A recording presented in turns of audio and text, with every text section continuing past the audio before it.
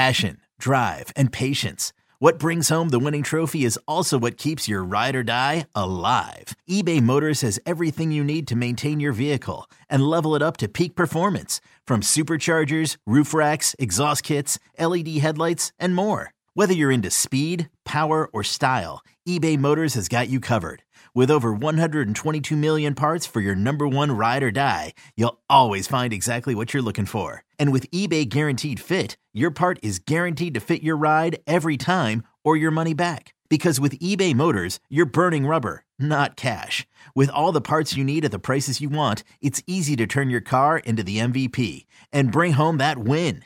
Keep your ride or die alive at ebaymotors.com. Eligible items only. Exclusions apply.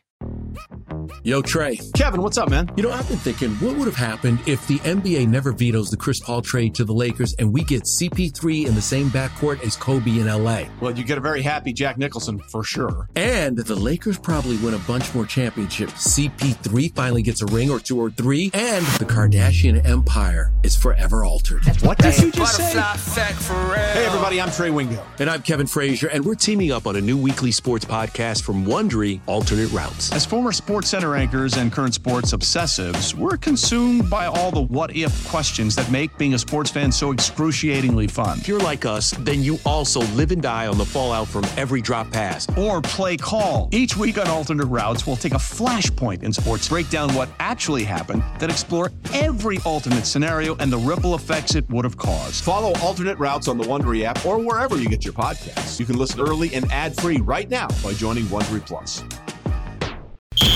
Whether the action is at the link or the bank, there's never an off day on Broad Street. It's the biggest news of the day, every day, with takes from someone who's never short on them. It's WIP Daily with Joe Giglio. Welcome on in, WIP Daily. Joe Giglio with you. Appreciate everyone listening, subscribing, following the podcast. Of course, our 94 WIP YouTube page. Check it out there. Subscribe. A lot of our video podcasts, myself and Tucker Bagley, we put them up there. And today, of course, it's a big day. The Phillies are up 1-0 in the National League Wild Card Series and can close it out tonight with Aaron Nola on the mound. Some thoughts on Game 1, and then we'll get to Game 2 here. You know, a couple of themes popped out last night, and I'll get to one that you're a part of, that we're all a part of. But let's just start with, I thought the story, I agree with Skip Schumacher, the manager of the Marlins. The story of the night was Zack Wheeler. He was dominant. I mean, just completely and totally dominant from the jump. That fastball was playing so well last night. And then the sweeper, a pitch that, we heard about when, they got to spring training. They were trying to add the sweeper to kind of give him a different kind of slider to throw in certain counts. And then we really didn't see it a lot during the season. Once in a while, he would break it out, but it didn't seem like he had great command over it. It just wasn't a gigantic pitch for Zack Wheeler this year. And then last night, in a playoff game, in Game 1, Zack Wheeler throws a ton of sweepers. I think 5 or 6 of his strikeouts came on the sweeper. It was a phenomenal pitch for him. And I think we're experiencing something rare. And it feels like we have almost got swept up in it. I tried to dive into why a few months ago. I think it's a little bit because he's understated, because the team has bigger personalities, because a pitcher below him on the pecking order is more of a lightning rod, because his first year here was the pandemic year, so everything just kind of, you forget what happened that year. But Zack Wheeler in a Phillies uniform has been one of the greatest free agent signings, obviously, in Phillies history. I believe one of the great free agent signings in Philadelphia sports history. And we're also now at the point, 5 years, $118 million. This is one of the greatest return on investments in pro sports history. Like since the advent of free agency, this is one of the greatest contracts we've ever seen, signed by the Phillies or given out by the Phillies to Zack Wheeler, a true ace, a number one, unflappable. Him on the mound against anyone, I will feel good about it. And I mean anyone. You tell me Spencer Strider, and I know they're probably not going to match up the way it's going to kind of play itself out, but whatever. Spencer Strider, I feel good about it. Clayton Kershaw, I feel good about it. Corbin Burns, I feel good about it. Zach Gallen, I feel good about it. Obviously, Jesus Luzardo last night, I feel good about it. Line them up, I feel good about it with this guy on the mound. You go to the other side of the bracket, whoever it's going to be, Grayson Rodriguez, Kyle Bradish for the Orioles of the World Series, I feel good about Wheeler. Justin Verlander, Framber Valdez, we saw this kind of stuff last year. I feel good about it if it's the Astros.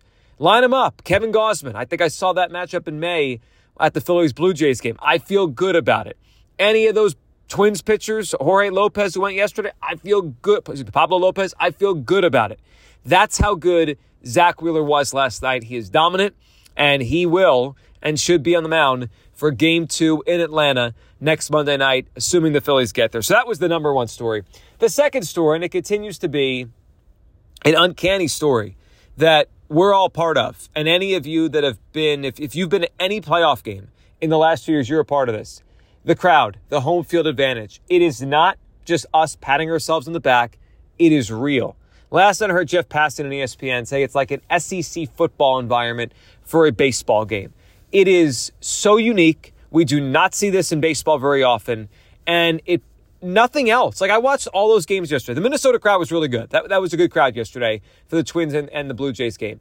The Rays crowd, obviously, we know that. I mean, it's a joke. They can't draw 20,000 people to a postseason game for a 99-win team that has World Series aspirations. It's a joke. I mean, it's embarrassing for the sport that they have a team in Tampa and that team can't, that fan base can't support it. So just throw that one out. Milwaukee's a nice crowd, but nothing compares. Nothing compares to what we see here in Philadelphia. The team feeds off it. The fans feed off the team. It's ridiculous. Baseball home crowds, it's not like football, right? Like, you're not typically going to have a false start like you would in the playoffs in Seattle or in Philadelphia or in Kansas City because the crowd is so loud. It's a different kind of sport. But when the crowd is that good in baseball, you think back to the old Yankee Stadium crowds. Think back to Fenway Park rocking at its height as the Red Sox were trying to break the curse of the Bambino. They're different. They are different. They are different kinds of crowds that do make a difference. I thought, the old Kingdome in Seattle.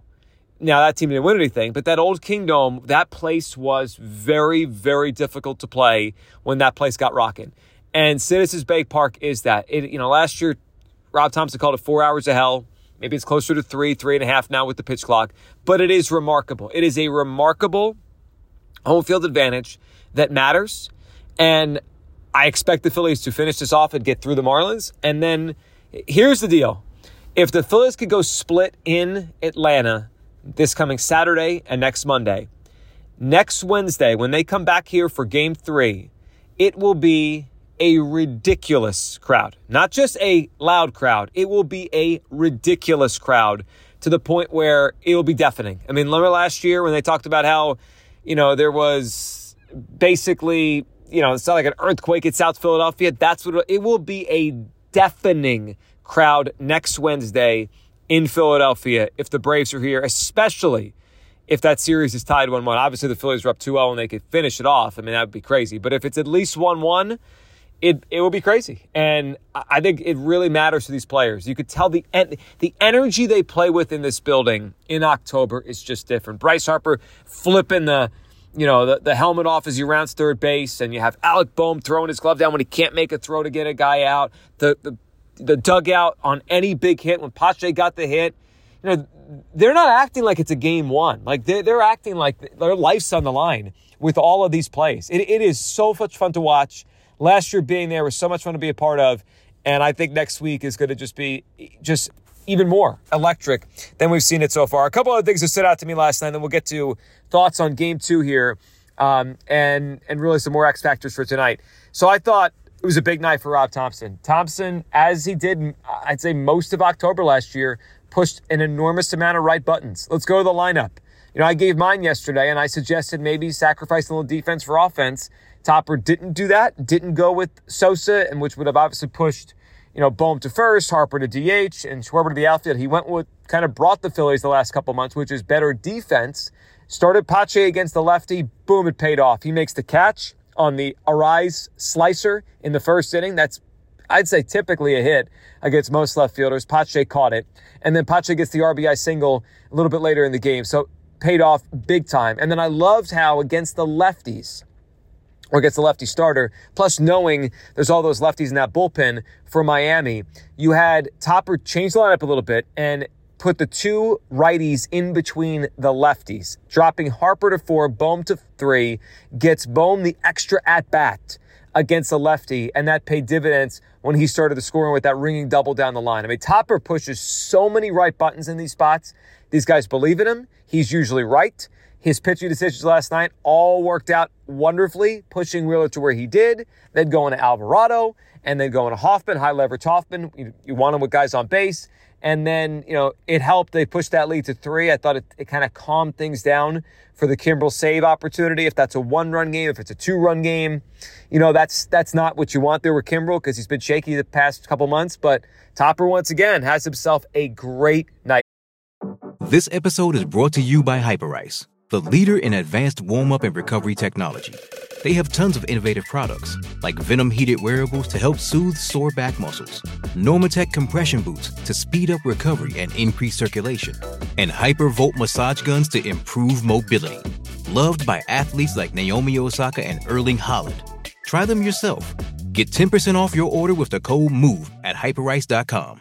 Now, a key to the game yesterday, I thought, and a key to this series was going to be if the Phillies' right-handed bats actually do what they're supposed to do, which is hit lefties. Because, you figured last night that Luzardo would have some success and the lefties out of the bullpen for Miami would have some success against Schwarber and Harper. It doesn't feel like a Schwarber-Harper series. Now, they both got hits last night. Everyone got a hit last night.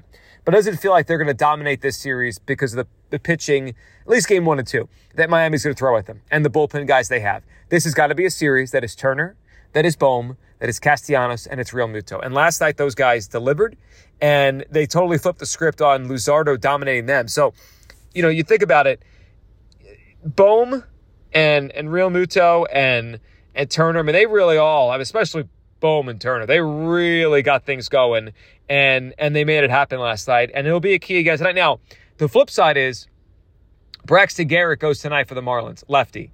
He actually has poor numbers against these guys. Now, Luzardo had good numbers, and the Phillies flipped the script.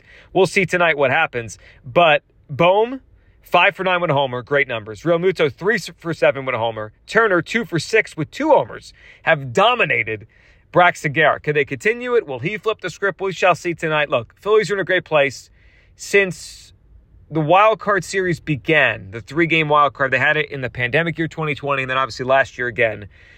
Game 1 winners have gone on to win the series 10 of 12 times, 83%. So the Phillies are in a very, very good spot. Now, I don't think Braxton Garrett's an easy pitcher. Now, we'll see if the Phillies guys hit him like they have, but this guy held opponents to 1 or 0 earned runs in 16 of his starts this year. That's second in baseball. Only Blake Snell, who's likely to win the NL Cy Young, actually did it more often. So this guy's capable tonight of going out there and throwing 6 innings, 1-run ball. He's done it. Now, I think the Phillies get to him. They have the bats to get to him. They have the matchup history to get to him. But it's possible that he shuts them down tonight, which puts the onus on Aaron Nola to pitch well. I'll hit on that in a second. 2 negatives from last night, just to touch on.